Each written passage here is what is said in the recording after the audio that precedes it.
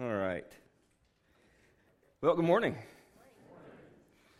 So, see mostly familiar faces, but if you don't know who I am, my name's Nate. I'm the worship pastor here, and normally you'll see me preaching on Wednesday nights, but when the redhead is not in town, you get stuck with me sometimes. So, we are going to be continuing our series in James, the faith series, and so we're starting chapter 5 today. And just real quick recap, James, it's the epistle for applied Christianity, is one way to put it. That's why we called this study just faith. This is what James is teaching us, what faith should look like, how it should play out in a Christian's life. So it's full of practical and, applicable things. And he wants you to know, basically, what your belief, how your belief should affect your behavior. And so in chapters 1 and 2, he challenges us with, he talks about how our works matter, not as far as, whether or not we're saved, but if you're a Christian, your works matter. Your faith isn't functioning if you're not serving in some way. In chapter 3, he talked about how your words matter, right? That no one can tame the tongue and all that kind of stuff. In chapter 4, last week, we learned about how your heart matters. And so in chapter 5, he's kind of summing things up, and he's going to talk about how your perspective matters. Over the last several months, I think we've all began to feel that some of the early effects of what looks to be probably a long-term recession. I was looking through a few of the statistics, there's a lot of stuff to sift through what's accurate and what's not, but near as I could tell, this is adjusted for inflation. Housing, your house payment, costs about 400% more now than when I was born. I don't mean that it went up 400%. It takes 4 times more of your income now than it did in the 70s. In the 90s when I was born.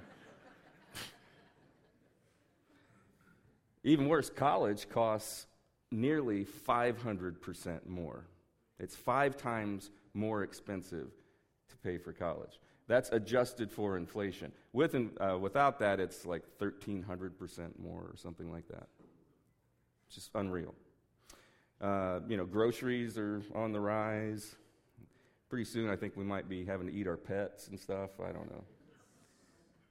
Gas prices are on the rise, although I looked into those numbers, and believe it or not, this is not the most expensive gas has ever been. Back in the 70s, there was a period, some of you may remember, when gas stations ran out of gas. It was adjusted for inflation. It would have been a little over $6 a gallon today. The beginning of World War II, which I think only Roger can remember, it would be closer to $10 a gallon today. So we're not quite there. Might be soon. I don't know. But either way, we have to kind of look at ourselves and ask, how should we respond? How should we behave? How do we handle uncertain times or troubled times? And so James lived in a very similar period in history. He's in Jerusalem, but they're under Roman rule, and at that time Rome was a plutocracy, so basically all the power was determined by who had the money. Not much different today, I'd say. And Rome was kind of in its death throes. It was a crumbling empire. And so he's kind of addressing a similar picture in history as to what we're encountering. So we're going to see what James can show us about responding to troubled times and what our attitude or perspective can be. All that being said, let me pray for us and we'll get into it. All right? Lord, we thank you for giving us the opportunity to worship, fellowship, that we get to gather together freely and study your word. Lord, we just pray that you would open our eyes and our hearts and our minds today, that setting biases aside, that we could look at the truth for what it is and be transformed by it. Lord, we just ask that we leave here today knowing you just a little bit better, being a little bit closer to you than when we arrived. God, we pray for your blessing on the message, on the hearts of your people, and pray this in Jesus' name. Amen. All right, so James chapter 5, verse 1. He says, "Come now, you rich, weep and howl for your miseries which are coming upon you. Your riches have rotted, and your garments have become moth-eaten. Your gold and your silver have rusted, and their rust will be a witness against you, and will consume your flesh like a fire. It is in the last days that you have stored up your treasure." So he says, remember, these are the last days, is what James is saying. You know, Jesus is coming back, and you are thinking about your stuff more than that. You're putting all of your eggs in the wrong basket. You're trusting your security to your stuff when Jesus is coming back. And this is something that James would have heard Jesus teach on himself. In Matthew chapter 6, you've probably heard this before. Jesus said this. He says, "Do not store up for yourselves treasures on earth where moth and rust destroy." See, there's that same wording that James is using. "And where thieves break in and steal. But store up for yourselves treasures in heaven where neither moth nor rust destroys, and where thieves do not break in or steal. For where your treasure is, there your heart will be also." A friend of mine has done pretty well for himself, in part by investing in storage facilities. You know, the storage units, where people pay him to store all the stuff that they don't have room for in their homes because their home is full of stuff. So they spend more money to store the stuff so they can spend their money on more stuff. It's a pretty good racket. It's, you know, you have to wonder, how much is enough? 1 Timothy chapter 6, we've probably all heard people misquote this, that money is the root of evil, right? Paul says this in 1 Timothy 6, verse 10. He says, "For the love of money is the root of all sorts of evil. And some, by longing for it, have wandered away from the faith and pierced themselves with many griefs." I think we can all relate to that last little line, right? That there's probably been a time where you took on a payment you wish you hadn't taken on. Or you had to work some overtime you didn't really want to work because you had to pay for the stuff, right? But I think what's funny is nobody ever thinks that they're rich, right? If I ask you, what is rich? You would have probably a dollar figure in mind, right? It's if you make this much money, or if you have this much money, or this many houses, or whatever. And it's always somewhere beyond where I am, right? Rich is always just a little bit more than what I have. Over the last few years, we've talked a lot about the 1%, right? In America, the top 1% make roughly 25 times what the bottom 99% make combined. That's a huge discrepancy, right? That's a huge gap. But if you make around $50,000 a year, you are in the top 1.5% globally. So I guess we need to start talking about the top 0.5% or something. You know, most people are in America are in the top 1.5% globally.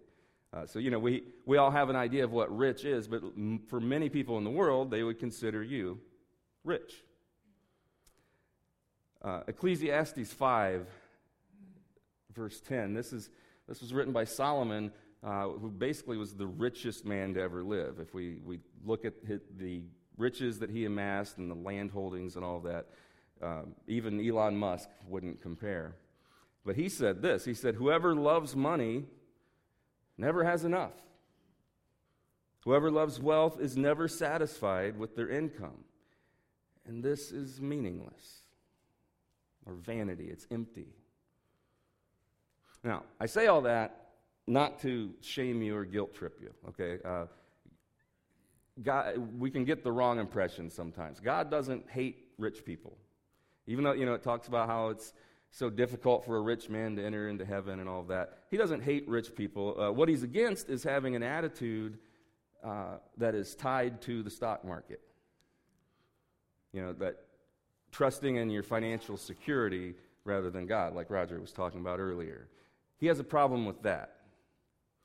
And so James is describing people who he sees in the church who are, they're in troubled times, and they're amassing more and more wealth, and they're starting to hoard that wealth and their possessions. Something that runs counter to the teachings of Jesus. See, you can't hoard and be generous at the same time. They don't go together. There's an old saying, that God can't pour into a clenched fist. If you're holding too tightly to what you've got, there's probably no room for anything more. But we'll read on here. We'll go back to verse 3. James 5, verse 3. He says, your gold and your silver have rusted, and their rust will be a witness against you. It will be a witness against you. In other words, like the thing that you look to for, prestige or whatever actually counts against you in a way. Like you ever see those headlines of, poor old miser dies and turns out he's worth $10 million or whatever. We look at that and we're like, what a fool, right? He just wasted his life trying to amass all that wealth. But the reality is, if you die with a balance in your bank account, you kind of did it wrong, because you can't take any of it with you. Now, there's something to be said. The Bible does say that a righteous man looks out for his family and provides even for the next generation.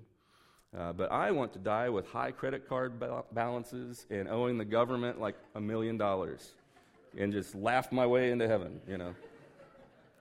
I'm just. Not really, but maybe a little. He says, your gold and your silver have rusted. Their rust will be a witness against you and will consume your flesh like fire. It is in the last days that you have stored up your treasure. So James wrote this letter about a decade or so before the destruction of Jerusalem. So this guy, Titus Vespasian, he invades Jerusalem in 70 A.D., and by the time he's done, there are no rich Jews remaining. All the people that James is writing this letter to, they lose everything. Everything they stored up for themselves is gone. So here's our first principle, my first tip for you in troubled times. In troubled times, resist the urge to hoard and become inwardly focused. When you get too focused on yourself, that's a problem. I'm wondering how many people just thought of the store of toilet paper in their basement while I was talking about that. In troubled times, resist the urge to hoard and get too inwardly focused. Because that urge to hoard and amass more and more and more can lead to the next thing that James points out in verse 4. He says, behold, the pay of the laborers who mowed your fields and which has been withheld by you. It cries out against you. And the outcry of those who did the harvesting has reached the ears of the Lord of Sabaoth. So that word's a little interesting. You read that and you may think that says Sabbath. It's a different word. It's Sabaoth. If you're reading the NIV, it might say Almighty. I think the NLT renders it Heaven's Armies. It's a weird word, but it basically does mean that. It's It means heaven's army, the Lord of heaven's army, the Lord of all power, right? That the cries of these people have reached the ears of the almighty, all-powerful God. But what he's talking about, he says these wealthy folks, in their desire to amass more wealth, have become cheapskates, right? Because that's something to keep in mind. A lot of our biggest problems, our weaknesses, are strengths that get out of balance, right? It's good for you to be frugal and good with your money. When that gets out of balance, now you're a tightwad and a cheapskate, and that's not good, right? But they started to get so cheap that they're not paying their workers on time, or maybe even at all. And so the concept is that making money by oppression, that reaches the ears of a mighty and vengeful God. In other words, God does not take that lightly. So what's that? What's that look like? So like living indulgently without regard for others is basically what he's getting at. So I'll ask you a couple things. How do you treat service workers? If you don't tip, there is a place in outer darkness for you, I think, How comfortable, this one may hit a little closer to home. How comfortable are you with purchasing something that involved oppression of the poor to produce it? Everyone with a smartphone probably just got a little uncomfortable, right? So James he's reminding us that, look, it's not worth you saving that extra dollar to oppress someone or to treat someone poorly or to mistreat the poor. So in troubled times, don't take advantage of people or mistreat people. We'll read on here. Verse 5. He says, you have lived luxuriously on the earth and led a life of wanton pleasure, and you have fattened your hearts in a day of slaughter. So these people, they're spending lavishly on things they don't need. So that's, again, simple concept, right? In troubled times, don't become self-indulgent. Now, you would think in troubling financial times, you wouldn't need to tell people that. But all the statistics say otherwise. In recessions, people tend to spend more. These people are spending lavishly in a time when, they're getting ready to face some real persecution, and they know it. So you have to, check yourself. How much house do I actually need? When does a vacation become extravagant? Or, when does the price of a meal just become obscene? So be aware of the line between need and greed, between necessary and indulgent. Right? Now, I'm not saying you can't have nice things, but there's a line for each of us where it becomes indulgent. See, in 2 Corinthians 9, verse 8, Paul says this. He says, God is able to make all grace abound to you, so that always having all sufficiency in everything, you may have an abundance for every good deed. In this letter, Paul was talking about, how to give, and that God doesn't give you a certain number you're supposed to give and doesn't force you to do it. He wants you to do it freely and joyfully and all that. But he says, God made sure that you have everything you need. Anything you have beyond that, he has supplied to you in part so that you can meet another need. If you have more than you need, God didn't just give that to you so you could take another vacation. It could be that he's equipping you to be his hands here on earth to meet someone else's need. Because the sad fact is, the richer people are, the less generous they become. The higher your income, the lower percentage you are likely to give to charity. Now, you may give a higher dollar amount, but the percentage goes down the higher your income. The people who have the most to give the least, basically. And I'm not just talking about church, it's just in general. So, if you've been blessed, awesome. Enjoy yourself. But know that part of why you have more than you need is so that you'll be ready to meet another person's need when it comes up, when it presents itself. So, I'd encourage you to resist the urge to think that you deserve your blessings more than someone else. Because I know some of us, we work really hard for what we have, right? And you see someone who doesn't have anything, and you think, well, they didn't work as hard as me. And so I deserve this, and they don't. But 1 Corinthians 4, verse 7, Paul says this. He says, who regards you as superior? What do you have that you did not receive?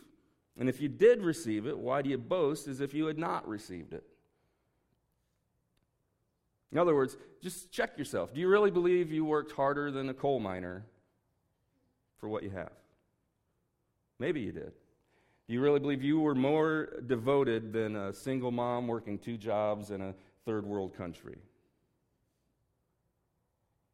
I would venture to say you probably aren't. You probably don't love your family more than that lady loves hers. So the principle is, if you're going to boast about something, if you're going to brag about something, let it be the Lord and His goodness, right? Give Him the glory. You know, I love, every time Pastor Chris leaves town, he manages to leave town when we're in a passage like, you know, wives submit to your husbands, or here's about giving, or whatever. I think he does it on purpose. I always have to give the browbeating sermons, but but no, it's just something to check ourselves on, right? Are we being self-indulgent? We'll read on here. James 5, verse 6. It says, you have condemned and put to death the righteous man, and he does not resist you. Now, I don't think the people in the church were literally, killing people because of their wealth. But what it is they're overlooking injustice. So that's principle number 4 here. My tip in troubled times is don't overlook injustice. You may think, well, I've got enough to worry about, right, without worrying about the world's problems. Or I'm not going to risk my job by speaking up against this injustice. Of course, at the end of chapter 4 in James, he just told us that if you know the right thing to do and you don't do it, it's what? Sin. It's sin. Yeah. Jesus said in Luke chapter 12, verse 15, he says, beware and be on your guard against every form of greed. For not even when one has an abundance does his life consist of his possessions. In other words, you are not your stuff. And for many of us, we've tied our self-worth to that. So don't be afraid to do the right thing because it might affect you financially. All right, so in light of all this stuff, in the last 6 verses, in light of the fact that the cries of the poor and victims of greed and injustice have reached the ears of, the Lord God Almighty, King of heaven's armies, in light of the fact that judgment is coming, that, we're in the last days, he says, what should we do? Right, I've told you a bunch of things we shouldn't do. What should we do? So in verse 7, James 5, verse 7, he says, therefore, be patient. Be patient, brethren, until the coming of the Lord. The farmer waits for the precious produce of the soil, being patient about it until it gets the early and late rains. You too be patient. Strengthen your hearts, for the coming of the Lord is near. So you notice he doesn't say, you've been oppressed by the rich, so let's burn this mother down. Let's eat the rich. No, he says, I want you to be patient and wait. Waiting does not equal inaction. And he uses a farmer as an example. Now, some of us, we may think, okay, they plant everything in the spring, and then they don't do anything until the fall. What's the big deal, right? Is that how it works, Dave? Yeah, that's what I thought. No, I think an impatient farmer is going to be a miserable farmer, right? Because what you've got to do is, yes, you plant, but then you've got to fertilize, you've got to work on your equipment so that it works when you bring stuff in the fall. There's all kinds of stuff that goes into it. So even though there's this waiting period, it doesn't mean it's inaction. It's being patient and doing what I know I need to do, what I'm supposed to do in the meantime, and knowing that, trusting God that the harvest will come. So he's talking about, patient faithfulness without being discouraged by the circumstances. Because we're going to be in some difficult times. And if you look around at the circumstances, you can feel the urge to give up. Or this faithfulness thing isn't working because someone else got ahead by lying, so why don't I do that? So practical. How do we apply this stuff?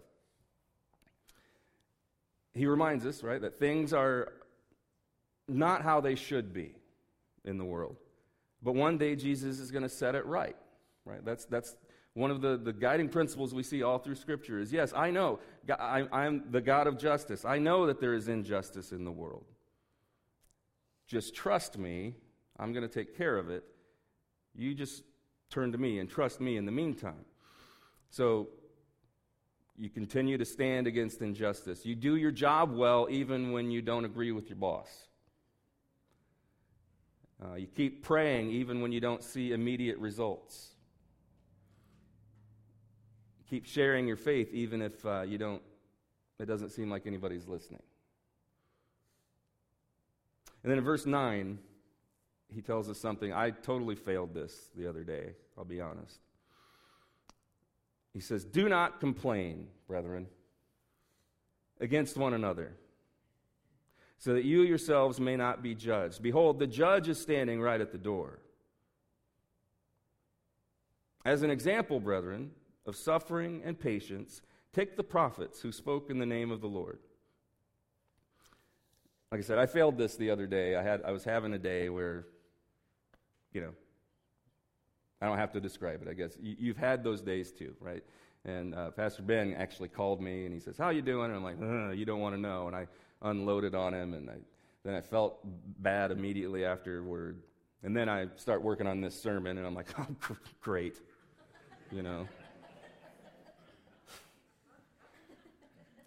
But he points out, he says, as an example of suffering and patience, of being patient in troubled times, think of the prophets.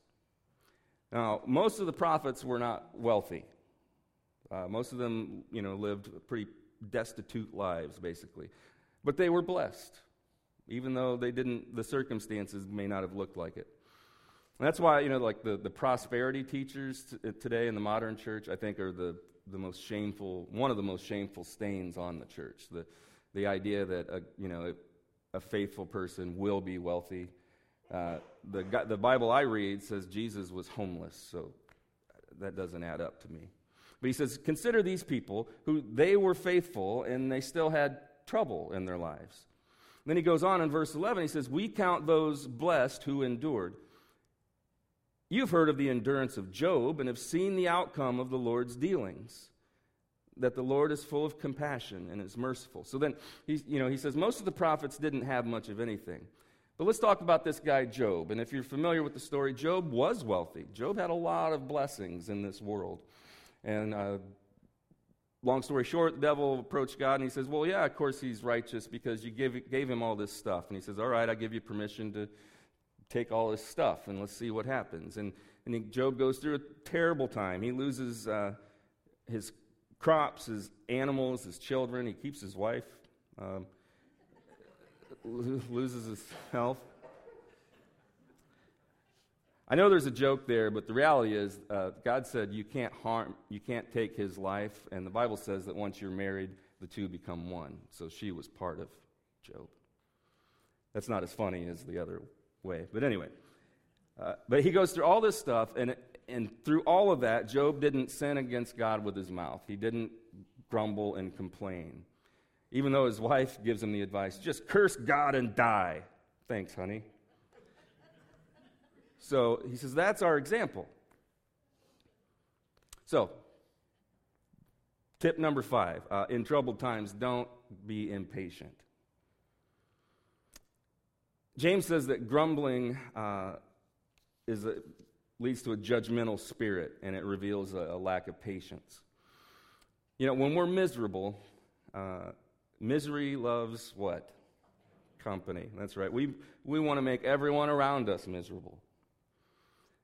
And the reality is, usually when we grumble, when we complain, we're drawing conclusions without all the information.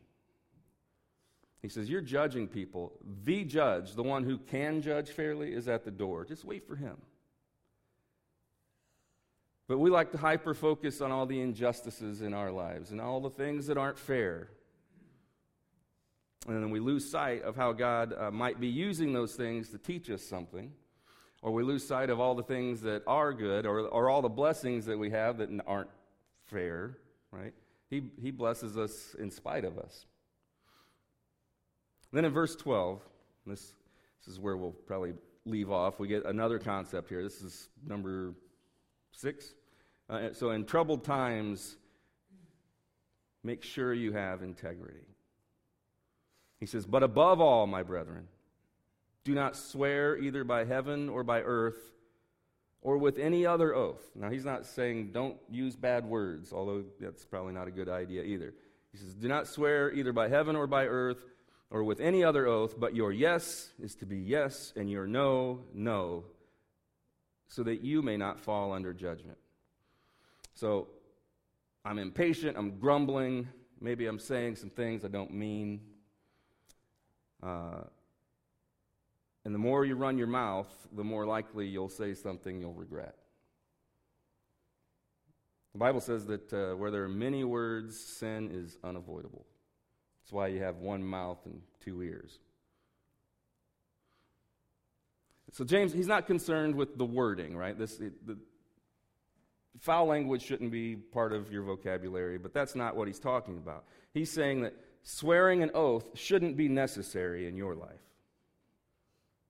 Right? To convince me that you're telling the truth, you shouldn't have to go, I swear on a stack of Bibles, right?